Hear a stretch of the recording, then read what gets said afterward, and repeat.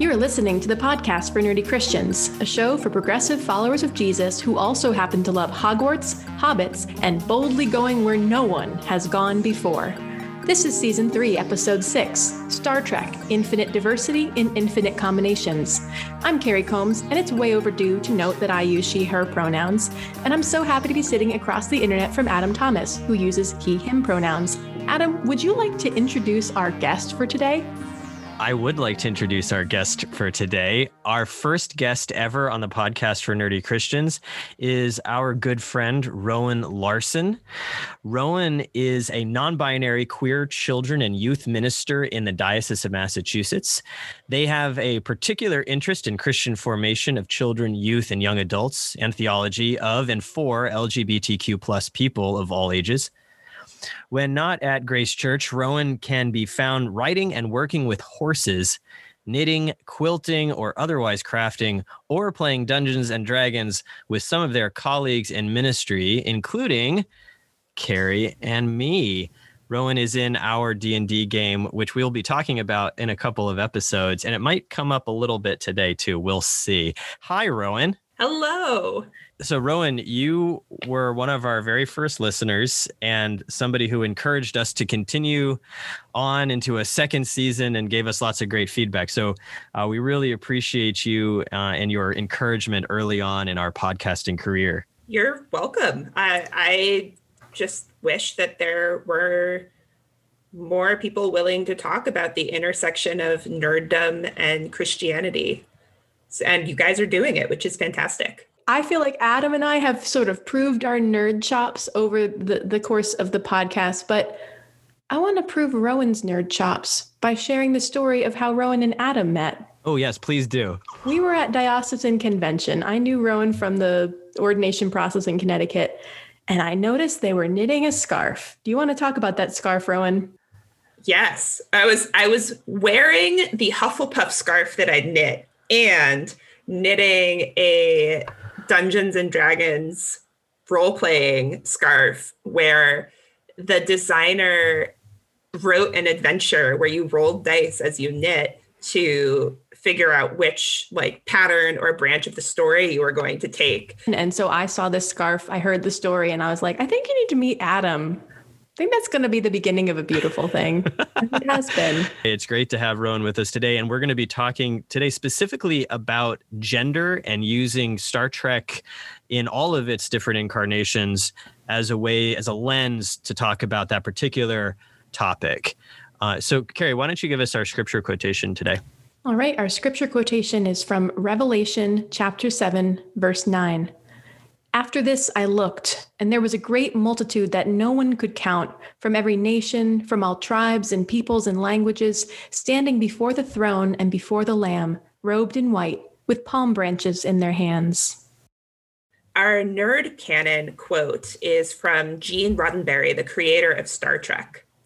Intolerance in the 23rd century? Improbable. If humankind survives that long, we will have learned to take a delight in the essential differences between people and between cultures. We will learn that differences in ideas and attitudes are a delight, part of life's exciting variety, not something to fear. It's a manifestation of the greatness that God, or whatever it is, gave us. This infinite variation and delight. This is part of the optimism that we built into Star Trek.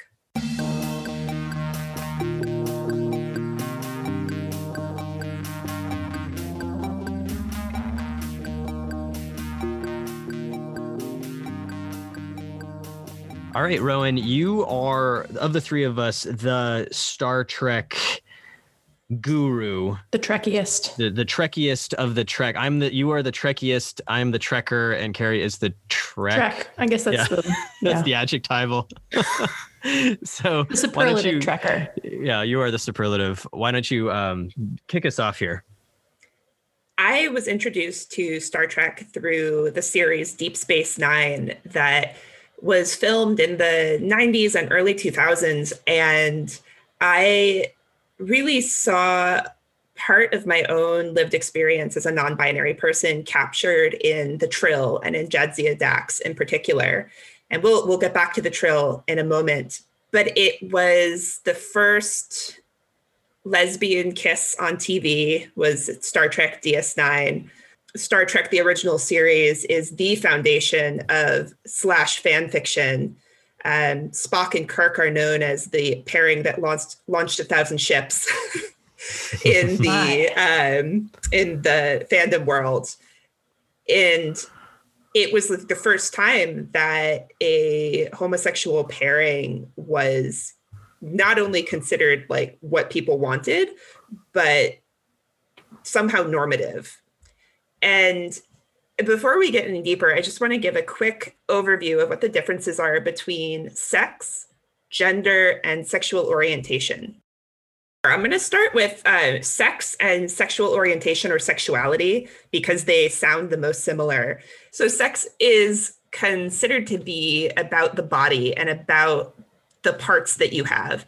It's not a great way to differentiate human beings because the vast majority of human beings are not perfectly male or perfectly female. There are variations that are minute. There are variations that are very obvious. There are intersex folks whose genitalia can be ambiguous.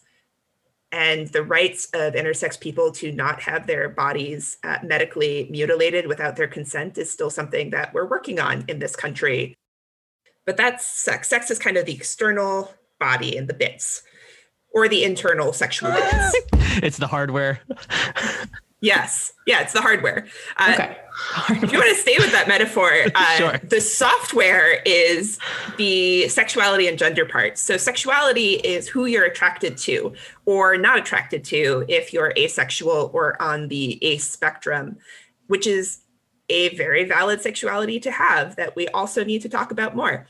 But sexuality is who you're attracted to, sometimes defined in opposition to who you are. So for example, gay men cling very strongly to their own identity as male and liking other males in terms of gender.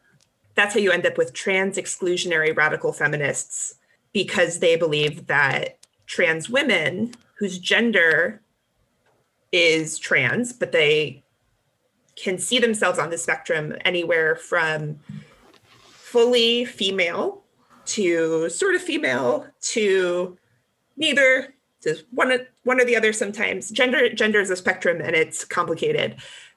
But if you get people who are sort of, they see themselves as purist in terms of sexuality, then has to be cisgender male to cisgender male to be gay, has to be cisgender women and a cisgender woman to be considered lesbians. There are many gay men and lesbians who are not nearly that prescriptive about it.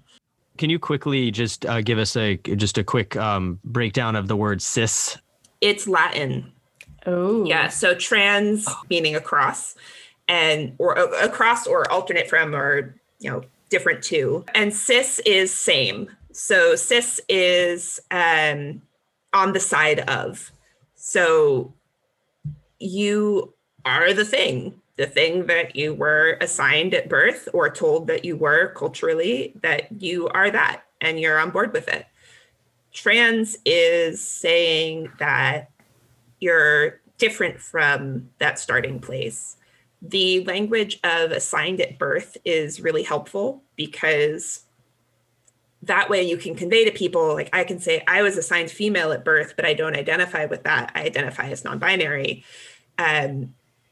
So that people who look at me and see my gender expression and my outside can have a little bit more of an understanding of who I am and who I identify as.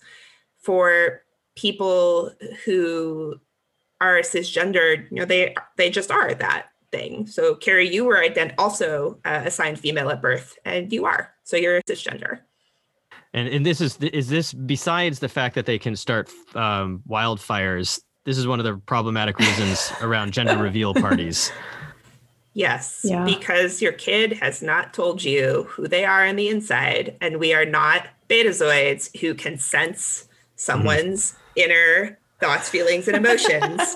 So we cannot know until the child is old enough to actually express that.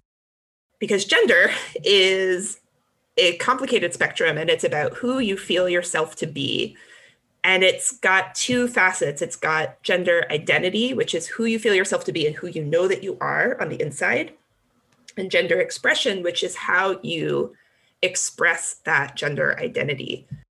Say, for example, like me, I consider myself to be a transgender, non-binary person. Trans because the gender I identify at is not the one that I was assigned at birth. And non-binary because I am not into either male or female. I really would just go with neither. If I had to pick on the list of like, check which box, I see myself as queer because trying to, identify who I'm attracted to in opposition to my own gender is not straight and not gay or lesbian. So I go with queer as sort of a blanket term. Am I making any sense whatsoever with this really complicated? I'll have to admit, I grabbed I knew we were talking about gender in Star Trek, and as I was 10 minutes into the Outcast episode from TNG and they kept saying gender when they meant sex, it frustrated me so much that I re-Googled and downloaded the Genderbread person. Have you ever seen this illustration? It's a little gingerbread person, and it has, identity, gender identity in the brain of your identity, attraction, sexual attraction in the heart, sex in the bits. And then beyond that is on the exterior is the expression. And so I'll admit this is something I hadn't thought about for many years as a cisgendered woman who presents mostly feminine, until I started listening to the stories of my trans friends and people on the internet and opening up my binary gendered world and really finding that to be a rich place and to learn a lot. Being able to express the difference between identity, attraction, sex, and expression is important because they're nuanced and none of them are a perfect binary. They're all on a spectrum. Absolutely, Carrie. The queer community in general is very appreciative of the genderbread person model and the gender unicorn, which is the other version that's out there, in that it's a good start. It's simplified, but it's a good start in trying to show that these things are spectrums. And there's something that queer people really think about a lot that cisgender and heterosexual people don't really think about. I don't remember what I was watching recently. It could have been one of these Star Trek episodes where someone said, well, yeah, I'm a woman, but I've never really thought about it. It just is. Dr. Crusher talks about that, in one of the episodes. People in general, when they have a discomfort around gender, sex, or sexuality, love to make assumptions about things. The number of times I have said that I am non-binary and trans, and I'm married to my wife, people ask me, oh, does your wife also use they, them pronouns? Is your wife also non-binary and trans? Like, no, it is not transitive. It is not like if I am this, then catching. Also, yeah. No, my wife is a cisgender woman and is my wife. And that's where the complexity comes in, because I think just like the Star Trek episodes that we're going to discuss in a minute, there's too much thinking that these words are synonyms. Mm-hmm. And so to be a cisgender woman, oh, that must mean you're straight. But that's a completely different axis. Yeah. Or that people who are not heterosexual cisgender belong only with one another, which I think definitely comes up in The Outcast, where the reversal is happening. So this is an androgynous society. These are what's the species called? I don't remember. Oh, they are one of the many aliens with forehead bridges. It's hard to keep track. So the species is androgynous, and the people who identify with a gender are seen as throwbacks, as primitive. And when we meet this character, Soren, who chooses to reveal herself to be a woman, to be female, to Commander Riker, she later says that she has had relationships, but only with other people who have revealed themselves to be male. So it's like they're this subset of the species, and they can only be together. I'm not sure if that's because she feels secretive. Given that they employ conversion therapy in a really militaristic way, I would imagine that it was a safety concern. That's a good point. Yeah. The race is the Janai. I just looked it up to check. The Janai, yes. So this is the episode that carries. So maybe we can jump into our Star Trek discussion here. Yep. The episode of Next Generation where Riker falls in love with a woman from an androgynous society who it is anathema to identify oneself as male or female. It is offensive to them. It is offensive to this society. The writers thought they were writing an episode secretly about homosexuality when they were actually writing an episode about transphobia. Yeah, I think that's what they were trying to do, because there is a culture that considers themselves to be beyond gender and that you are an abomination if you identify as a gender.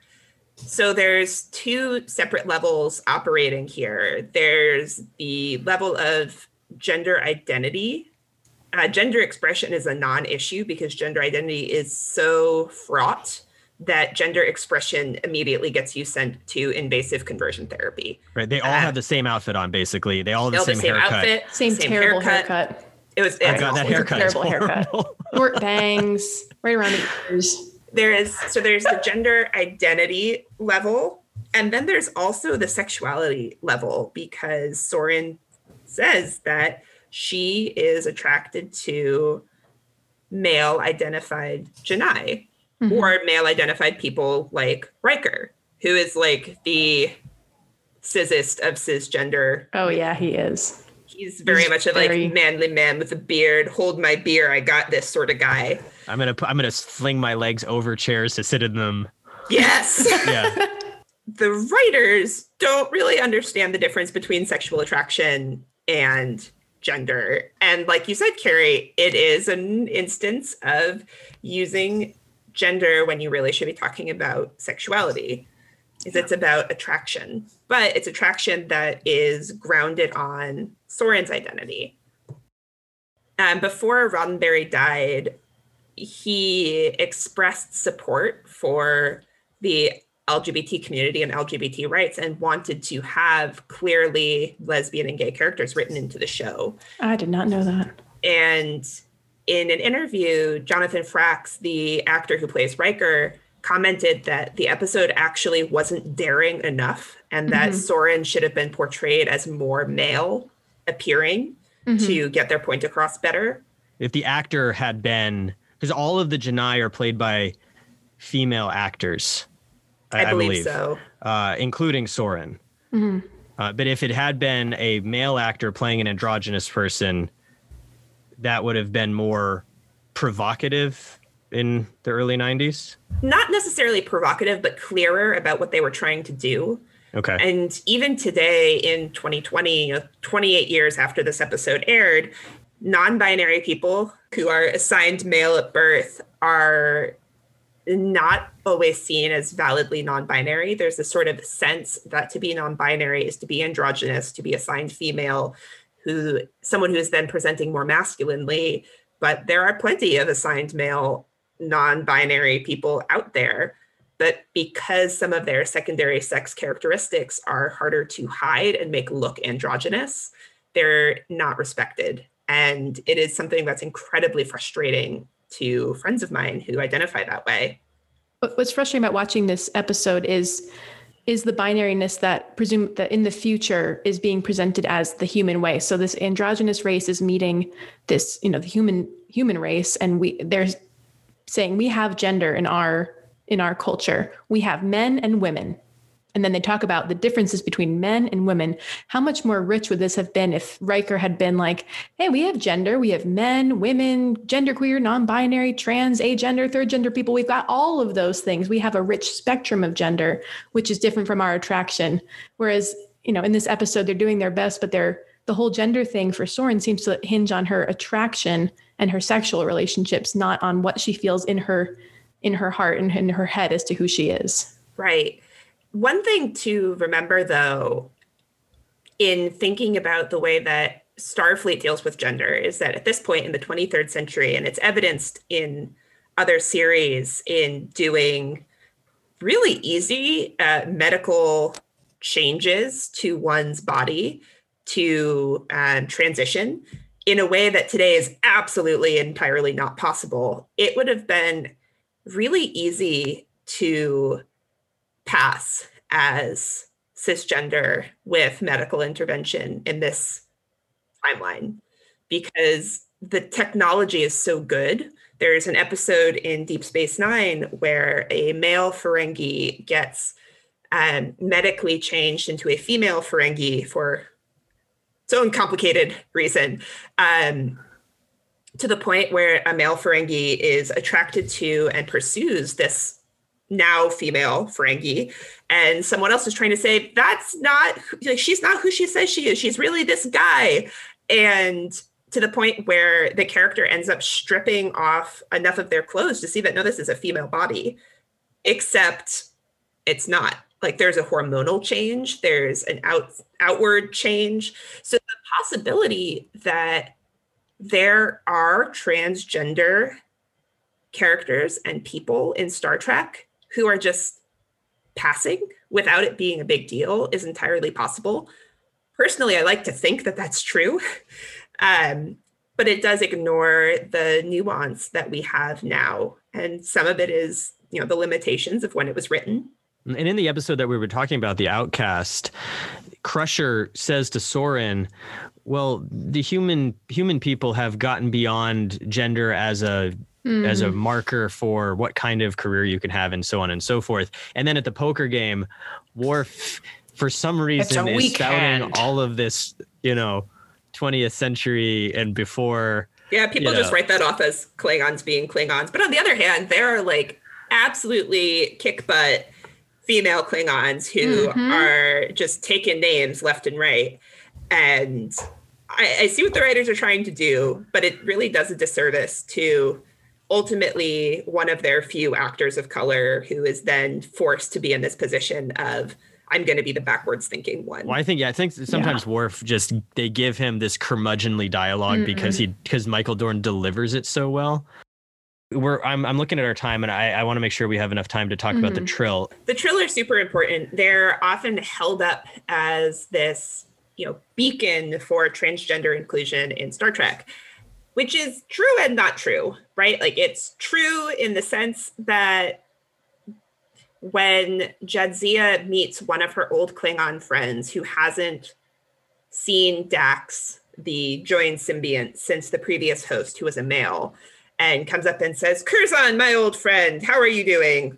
And Jadzia says, I'm not Curzon anymore, it's Jadzia now. And it's like, Jadzia, my old friend. And it is the most beautiful acceptance of someone's change in gender in any media ever.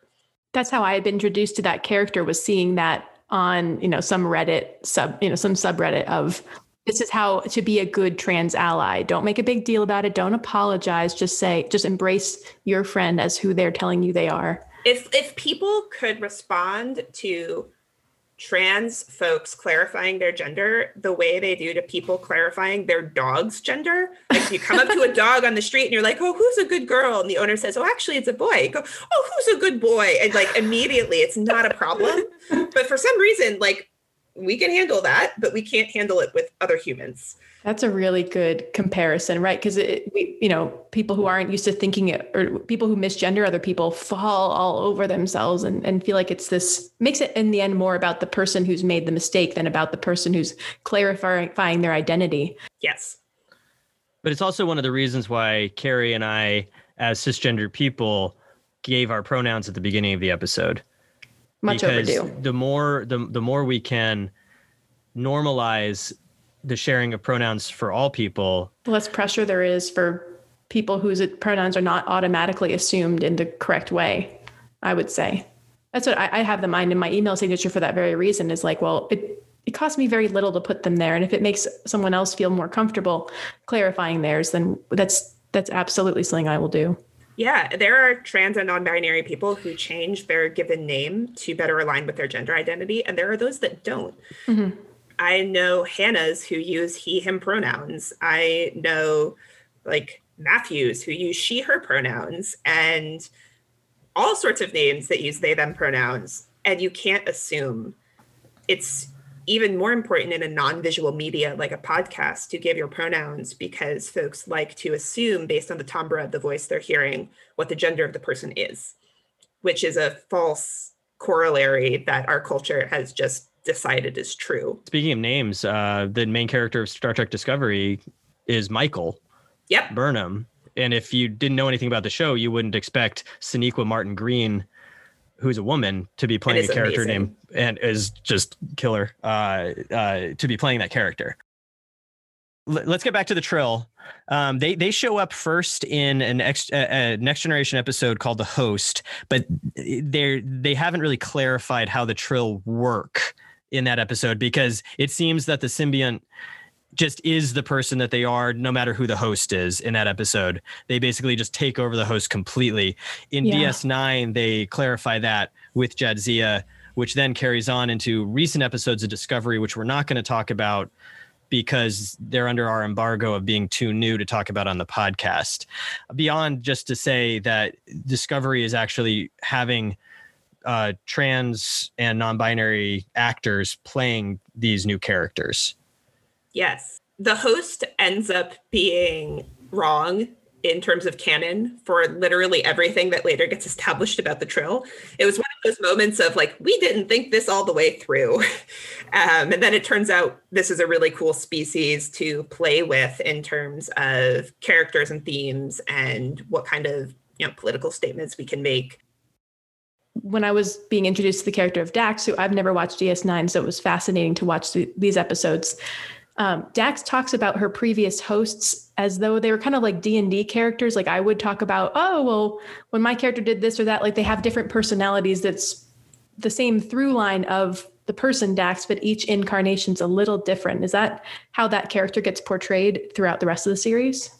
Yes, and how Trill in general get portrayed. You are the sum of your past lives.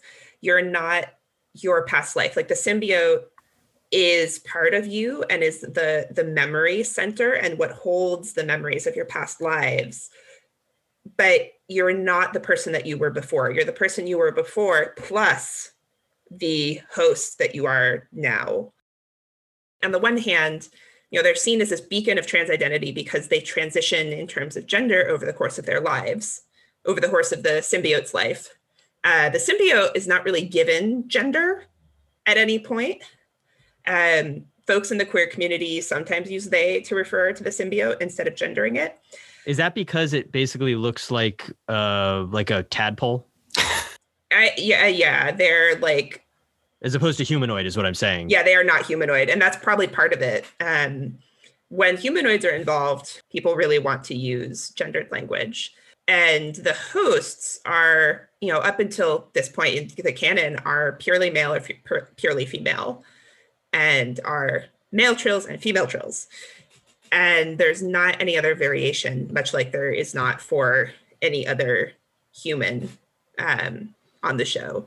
And yet we get Sisko referring to Jadzia in the episode Rejoined as old man, which I loved as, again, being completely new to these characters, that he has a pre-existing relationship with Curzon, Dax's previous host, and now knows Dax as Jadzia, this woman, but still the personality of Jadzia I could see was like this, layered being, wise beyond her appearance, full of years, full of wisdom and experience and stories, and having the captain refer to her as, old man was really delightful to see.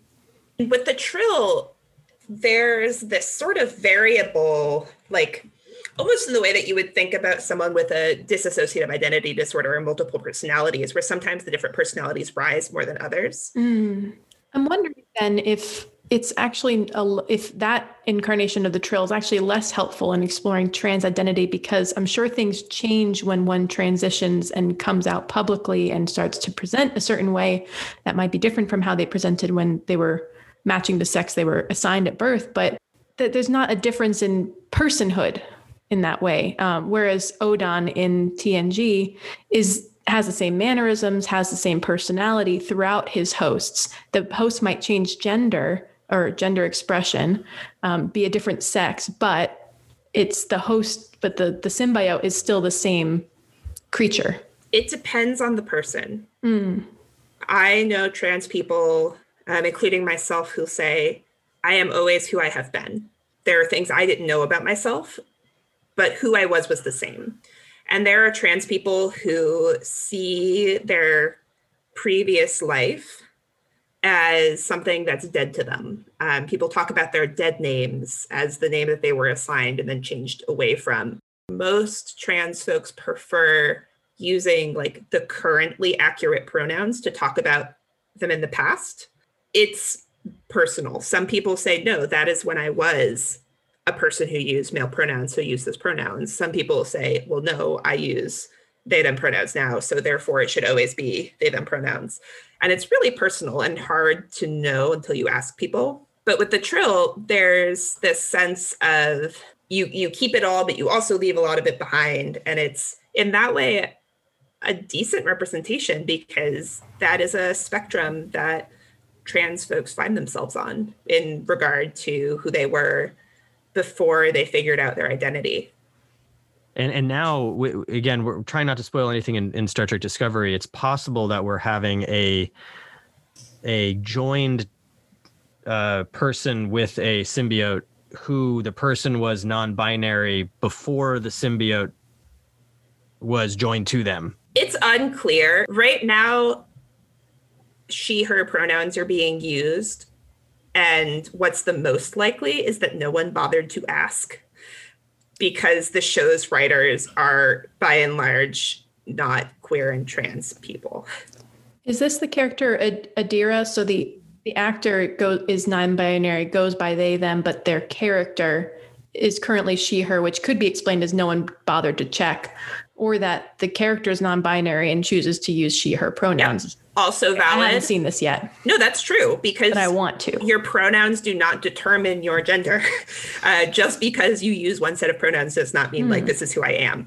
Mm-hmm. And there's a couple of possibilities that the queer and especially the trans Trek community is really mulling over and are anxiously awaiting it to be made clear, whether it's that Adira chooses she, her pronouns and identifies as non-binary, whether no one is asked, or whether it's some complicated, we're going to deal with gender by having it be an alien thing. Exploring various issues through alien peoples is a long and storied tradition in Star Trek.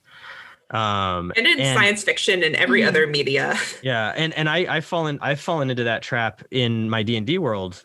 And I'm trying to figure out ways around it or to kind of get out of that particular trap, because by making the elves of Dane and Sularil be people whose language doesn't have a concept for gender, who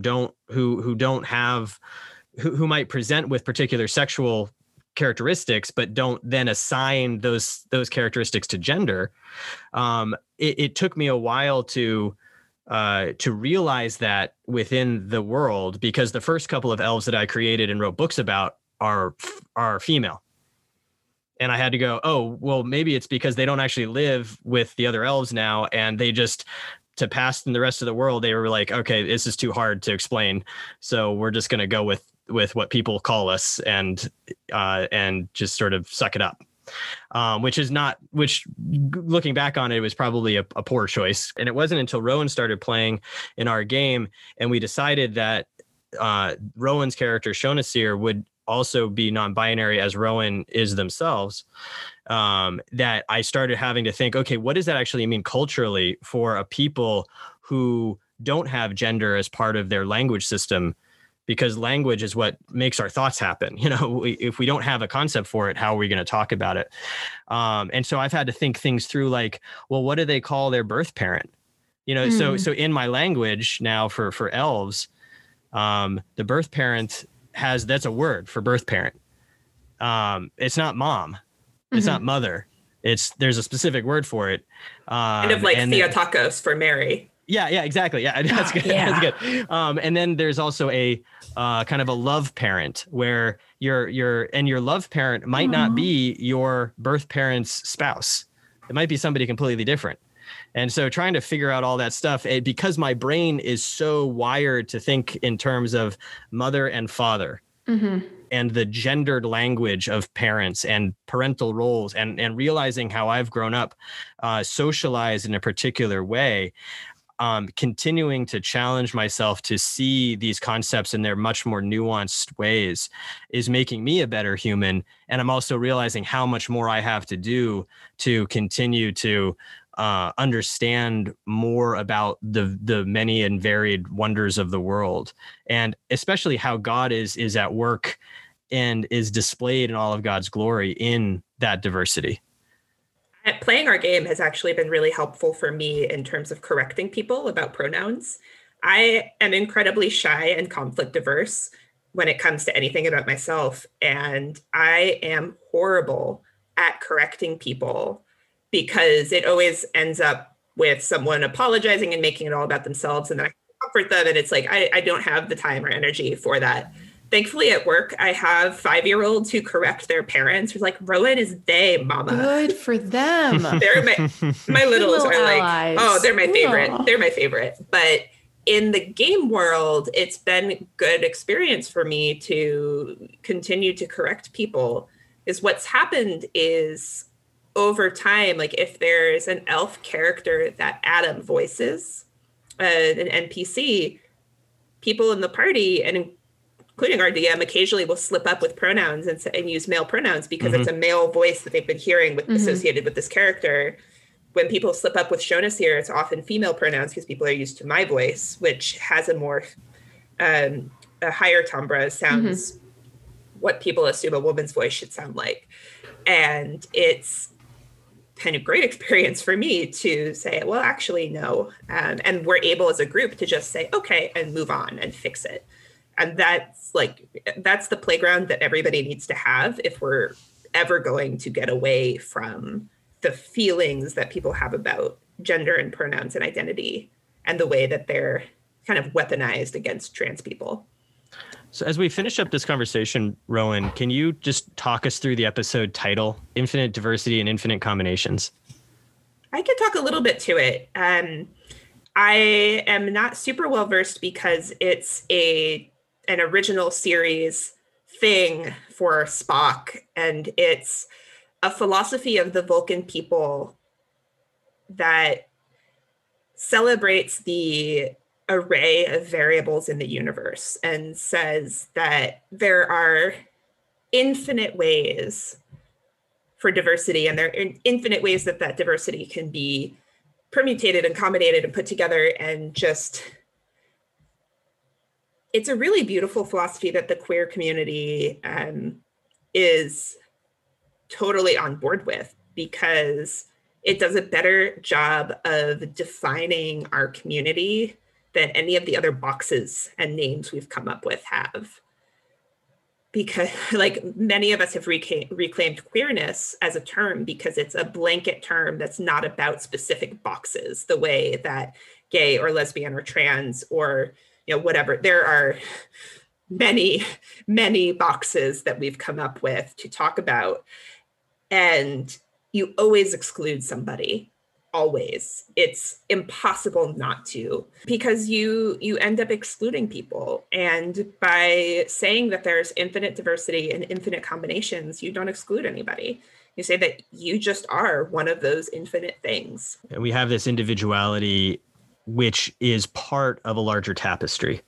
Yes. It's not individuality for individuality's sake. It's a thread in a tapestry that we as Christians see as God's blessing of diversity, which we can see from the very story of creation, of God creating diversity as one of the first acts of creation. Absolutely. Except Christians don't like to look at it that way. And that's why our show is a podcast for progressive Christians who love Hogwarts, hobbits, and rejecting the gender binary. Rejecting the gender binary. I like that. Just yeet it right out of airlock. Absolutely. Great. Any last words, Rowan, before we, not, you know what I mean. You're not about to throw them out the airlock, are you? No, you're not going to get airlocked like on Battlestar Galactica or anything. I love Trek for a number of reasons.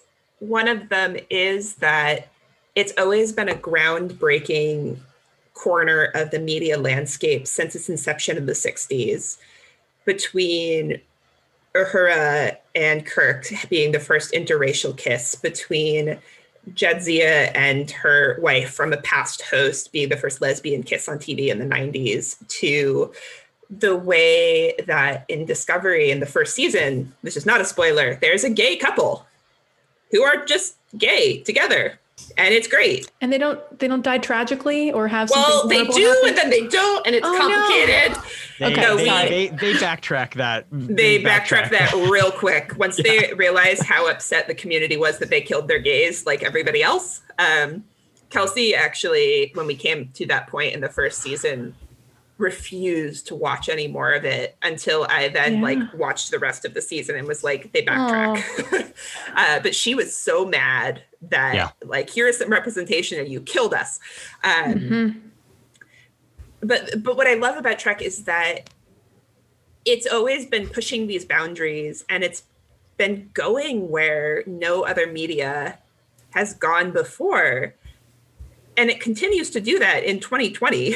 Like you would think that there would be less ground for it to break, but there's still a long way to go, especially for people who are not cisgender and not heterosexual. Thank you so much for joining us. Yeah, this absolutely. was fantastic. This is wonderful. like the best thing I could do on a Friday afternoon.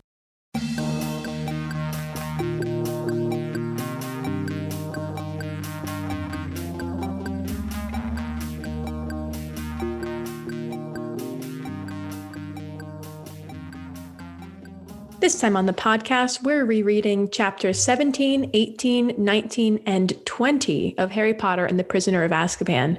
Here's a quick recap. Chapter 17, Cat, Rat, and Dog. On the walk back from Hagrid's, Scabbers escapes Ron's pocket.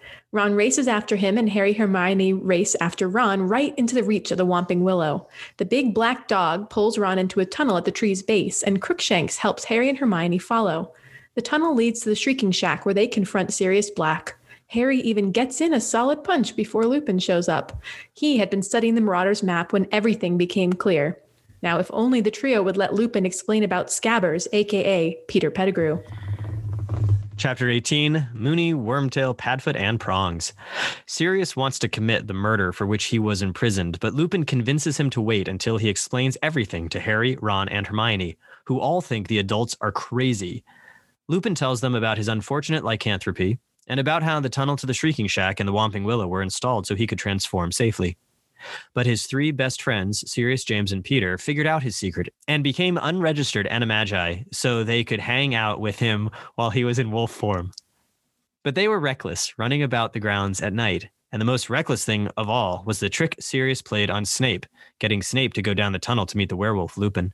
Snape holds grudges for a long time, and it turns out he's been in the room for a while now, under Harry's invisibility cloak. Chapter 19, The Servant of Lord Voldemort. Snape, Lupin, and Sirius rehash their old school grievances for a bit until the trio all try to disarm Snape at once, which knocks him unconscious. Lupin and Sirius coax the rat away from Ron and force him to resume his true form. Pettigrew pleads and pleads, but it is of no use. No one but him seems to believe his delusions. Turns out he was the Potter's secret keeper, but Sirius still blames himself for Lily and James's death because it was his idea to change secret keepers, a bluff to throw Voldemort off the scent.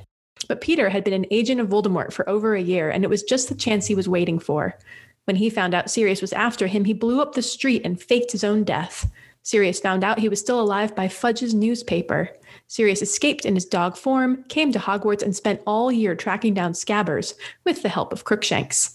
Lupin and Sirius get ready to kill Pettigrew, but Harry intercedes. He doesn't want them to become murderers. They'll take Peter and the still unconscious Snape back to the castle. What could possibly go wrong? Chapter 20, The Dementor's Kiss. As they head back along the tunnel, Sirius asks Harry to live with him. Sirius is, after all, Harry's guardian. When Harry says yes, the joy is palpable on Sirius's face, transforming him into his true, non-homicidally obsessive self. The weird parade emerges into the night, and when the full moon comes out, the predictable happens. Lupin turns into a werewolf, Sirius turns into the big dog to protect the others, and Pettigrew turns into the rat to escape. Harry and Hermione find Sirius injured, and all three are surrounded by Dementors. As they lean in to kiss Harry, who is desperately trying to cast the Patronus charm, a true Patronus gallops towards them, scattering the Dementors in all directions. Who cast it? Someone familiar? Harry can't figure it out before unconsciousness takes him. I was so struck rereading this by the instant change in Lupin when he's almost like vocalizing as he figures out, it was you unless you switched to Sirius, and his quick shift from going there probably to protect the children from Sirius, who he thinks is a mass murderer, to going there to help reveal the truth. I really applaud his flexibility in thinking and his nimble-mindedness in that moment. Yeah, he isn't just parroting back what the wizarding community has been saying for the last dozen years. Speaking of parroting back prejudices, I am curious as to Hermione's prejudice against werewolves. Harry, don't trust him. He's been helping Blackett into the castle. He wants you dead too. He's a werewolf. I was wondering about that. I saw it more with Ron, where his Lupin goes to help him, and just a couple sentences later, he says, "Get away from me, werewolf." It's in italics, at least in my copy. I saw Ron as very much instinctually parroting back the wizarding world's prejudice. I don't know about Hermione's. It seems like in 3 years, plus doing all the extra homework for Snape. And then he gives them back their wands, and his wording is interesting. Yeah, you're armed. We're not. Now will you listen? This is the first time I've ever thought about holding your wand as being armed. Oh, absolutely. Essentially, these books make child soldiers out of them. Like, the amount of damage the average third year can do is pretty extreme. And it's basically having a wand can be like having a gun. Harry is sitting there trembling, thinking about killing Sirius. Sorry, this is something I've thought about a lot, like the inherent violence of the wizarding world, that every person's walking around armed. Yeah, he doesn't know Avada Kedavra. I'm sure there's other ways to kill people in the wizarding with a wand, but I'm just curious, like, how would Harry have killed? And then in a minute later, he doesn't want them to kill Pettigrew. Mm-hmm. And it's not because he needs Pettigrew alive in order to show that Sirius is innocent. It's because he doesn't want Sirius and Lupin to become murderers. The pause is not, what spell do I use to kill this man? It's that Harry, violence for Harry is kind of anathema. Even though we've talked a couple of times in this book about the desire to kill Sirius infecting Harry like a poison. Like a poison. I'm curious if Sirius is sympathetic during this section, even though he wants to commit the murder that he was put away for. Is he still a sympathetic character? Oh. Even though he still wants to commit murder? That's a good question. And I'm just grateful that Harry talks him down. Lupin's ready to do it too, right? Yeah, Lupin is all on board. And that seems less reasonable than Sirius being willing to murder. Yeah, well, Sirius has had 12 years of trauma in Azkaban. And systematic dehumanization through the Dementors, removing all that's good in him. They even say that as a dog, he is a little bit safer from the Dementors because they assume that in his dog form, he has succumbed to their horrible presence, like the other prisoners have, who have become dehumanized through the Dementors' presence. The Dementors are pretty horrifying. Another horrifying thing is that trick Sirius wanted to play on Snape by setting Lupin on him. If I were Lupin, that would take me a long time to get over. The fact that he would have accidentally become a murderer just because his friend wanted to get one up on a school bully. That's sick. And that shows, I think, a level of meanness in Sirius's character that we see come out later in the books sometimes. Lupin's given his chance by Dumbledore, and he hates himself for betraying Dumbledore's trust throughout the school year in not telling Dumbledore about Sirius's ability to become an animagus. I wonder how much Lupin beats himself up over this. We already know that as a werewolf, he has succumbed to self-harm when biting and scratching himself in the Shrieking Shack. And I'm just curious about Lupin's mental state, being a werewolf, but not being somebody like Fenrir Greyback, who we'll meet later, who embraces the negative side of that. Mm-hmm. Yeah, he's happy to be kind of like the animalistic. He'll even bite people when he's in his human form. Whereas Lupin takes this very deeply on himself, even though it's completely not his fault. He was bitten as a small child, and yet he believes the stigma sometimes that he is less than other people. when it's not his fault at all. And he's treated in a way that's subhuman and animalistic. And so you wonder if the shame he feels about not going to Dumbledore over what he knows about Sirius, it's almost as if he's justified that shame because it's like internalized oppression of being a werewolf in a society. He says to himself, well, I am this monster, so I must be acting like this because I am the monster they think I am. And he really should have told Dumbledore about the map and the anime form if he was in fact the villain that everyone thinks he is at that point. That's hard not to judge Lupin for.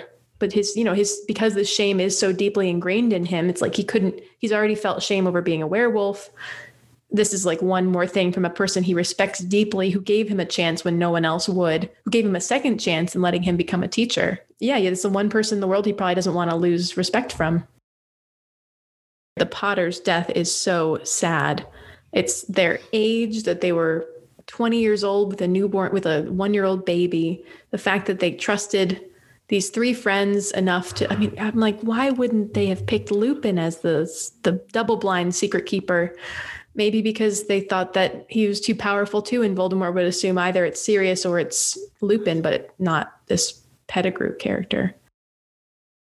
The Dementor's kiss we see later is horrifying, and we've probably already dwelt a while on the existential crisis that would cause. Yeah, but it seems that Hermione is there too. Yeah, Hermione almost gets kissed. Yeah, right? Yikes. Yeah, it seems to be. She's in the group of the 3 of them who's being surrounded, so. I'm going to refer to my favorite fan fiction again. In my favorite fan fiction, Hermione's parents actually, they Arithmancer by White Squirrel. Find it on fanfiction.net. Hermione actually gets taken out of school after this. I think they transfer her to Beauxbaton, at least at some point in the stories, because these things keep happening to her, right? She almost gets killed by a troll in book 1. Yep. She gets petrified in book 2. Yep. Book 3, she almost gets her soul sucked out. It's like, what Muggle parents would let their child remain at this silly institution? It's like a series of mysteries that take place in like the little small seaside town that keep having murders. Just leave. Just move away. Move to another seaside town. Talking about Azkaban and the Dementors, Sirius has that obsessive feeling. He knows. Well, sorry. First, it's the feeling of he knows he's innocent. Mm-hmm. And so that's the feeling he clings onto that keeps him sane and human, because it's not a happy feeling. Mm-hmm. It is knowledge of what keeps him who he is. And I couldn't help but think about the work of Bryan Stevenson with the Equal Justice Initiative, working with death row inmates, specifically death row inmates who were incarcerated unjustly, and 30-year-long death row inmates who are then set free because of the work of incredible lawyers doing work in this realm. And I can only think that they might have that same, knowledge. It's not a happy thought, and yet it is the thought that can keep someone going. Mm-hmm. But then Sirius gets the newspaper, and his thought changes to obsession over Pettigrew. It's also not a happy thought. And it makes sense if everything else has been removed. All that he has left to cling to is his innocence and this newfound desire to protect Harry from a creature that he knows will betray and try to, hook up with Lord Voldemort and kill. So those two things become his obsessions because everything else has been removed. Mm-hmm. And there was a spy in the Order of the Phoenix, and Black and Lupin suspect each other. But they don't suspect Peter. And I'm wondering if they don't suspect Peter because he's always been discounted. He's always been the sidekick, the tag along. I wonder if they'd think Voldemort wouldn't want him. Yeah, because he's too cowardly. He's too cowardly to betray them, even if he might have those inclinations. He's not brave enough to do that. And Sirius tells Pettigrew, "You should have died rather than betray your friends." And all I could think of was Jesus saying in John's Gospel, "No one has greater love than this, to lay down one's life for one's friends." It's a hidden scriptural reference, probably not intentional, but it's there. And certainly the cornerstone of the Gryffindor identity, which all 4 of these boys, young men, are Gryffindors, so that courage and bravery to go to death, even for your friend, rather than betray them. Later on, Harry does fulfill what Sirius says about Peter in going in book 7, going to face Voldemort, knowing that he's going to die. Harry does fulfill that commandment of Jesus's. And speaking of Jesus's commandments, Jesus says that I came that they may have joy, and their joy will be complete. The beginning of chapter 20 is so beautiful when Sirius says, "You can come live with me, Harry," and he doesn't think Harry's gonna say, "Oh, what a great idea." Of course, if you want to spend time with your aunt and uncle, I understand. It's like no way. And I love the moment where Sirius, when Harry says, "Yeah, I'd love to live with you," the transformation of Sirius's visage is really well said in the book, where he looks 10 years younger. His face looks fuller. The smile makes him look like he did in the wedding picture. And we see Sirius for who he truly is, not this obsession dominated person who wants to kill, but somebody who wants to nurture and bring in his best friend's child into his life. Amazing. And that's the memory, that's the future memory that hasn't happened yet, that Harry's using to power his Patronus later on in the chapter as the Dementors are coming down on them. He says, "It's okay. We'll be okay. I'm going to live with him." And that works as best as it can to overcome those to overcome those Dementors. And it is a shame. One of the great tragedies of these books that they don't get to have that relationship for very long. And we're going, we have one more episode to not know whether or not they're going to be together. I'm going to hold on that's true. Okay. I'm going to hold on to my hope that the next time I read the last 2 chapters of Prisoner of Azkaban, they will be together. Because that's how books work, right? That is how books work. They change based on how I want them to be. The books, that works if you, like me, have finally had pages start falling out of your copy of Prisoner of Azkaban that you bought in 2003. Yeah, I'm going to miss a whole bunch next time I reread it because the pages are just falling out. So speaking of next time, what are we reading? Next time on the podcast, we'll be reading chapters 21 and 22. That's Hermione's Secret and Owl Post Again. Happy reading. Thank you for listening to this episode of the Podcast for Nerdy Christians. You can find us at nerdychristians.com or on social media, facebook.com/nerdychristians, and on Twitter at nerdychristians. That's Carrie. You can find me on Twitter at RevAdamThomas or on my brand new website, adamthomas.net. Check out 7 of Shadow, the final volume of my fantasy series, The Shields of Suluril, on Amazon. And if you read all 4 volumes of The Shields of Suluril, you'll see me starting to understand a little bit more about gender identity. And you can always find both Carrie and me right here on the next episode of the Podcast for Nerdy Christians.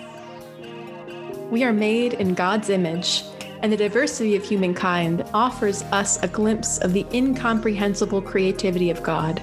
Let us therefore embrace one another as equals, take a delight in the essential differences between people, listen to the stories of those who have been marginalized, forced into hiding, persecuted, or erased, use our voices to stand up for their rights. For we are enriched and made complete by the variety of genders and gender expressions that God created. Amen.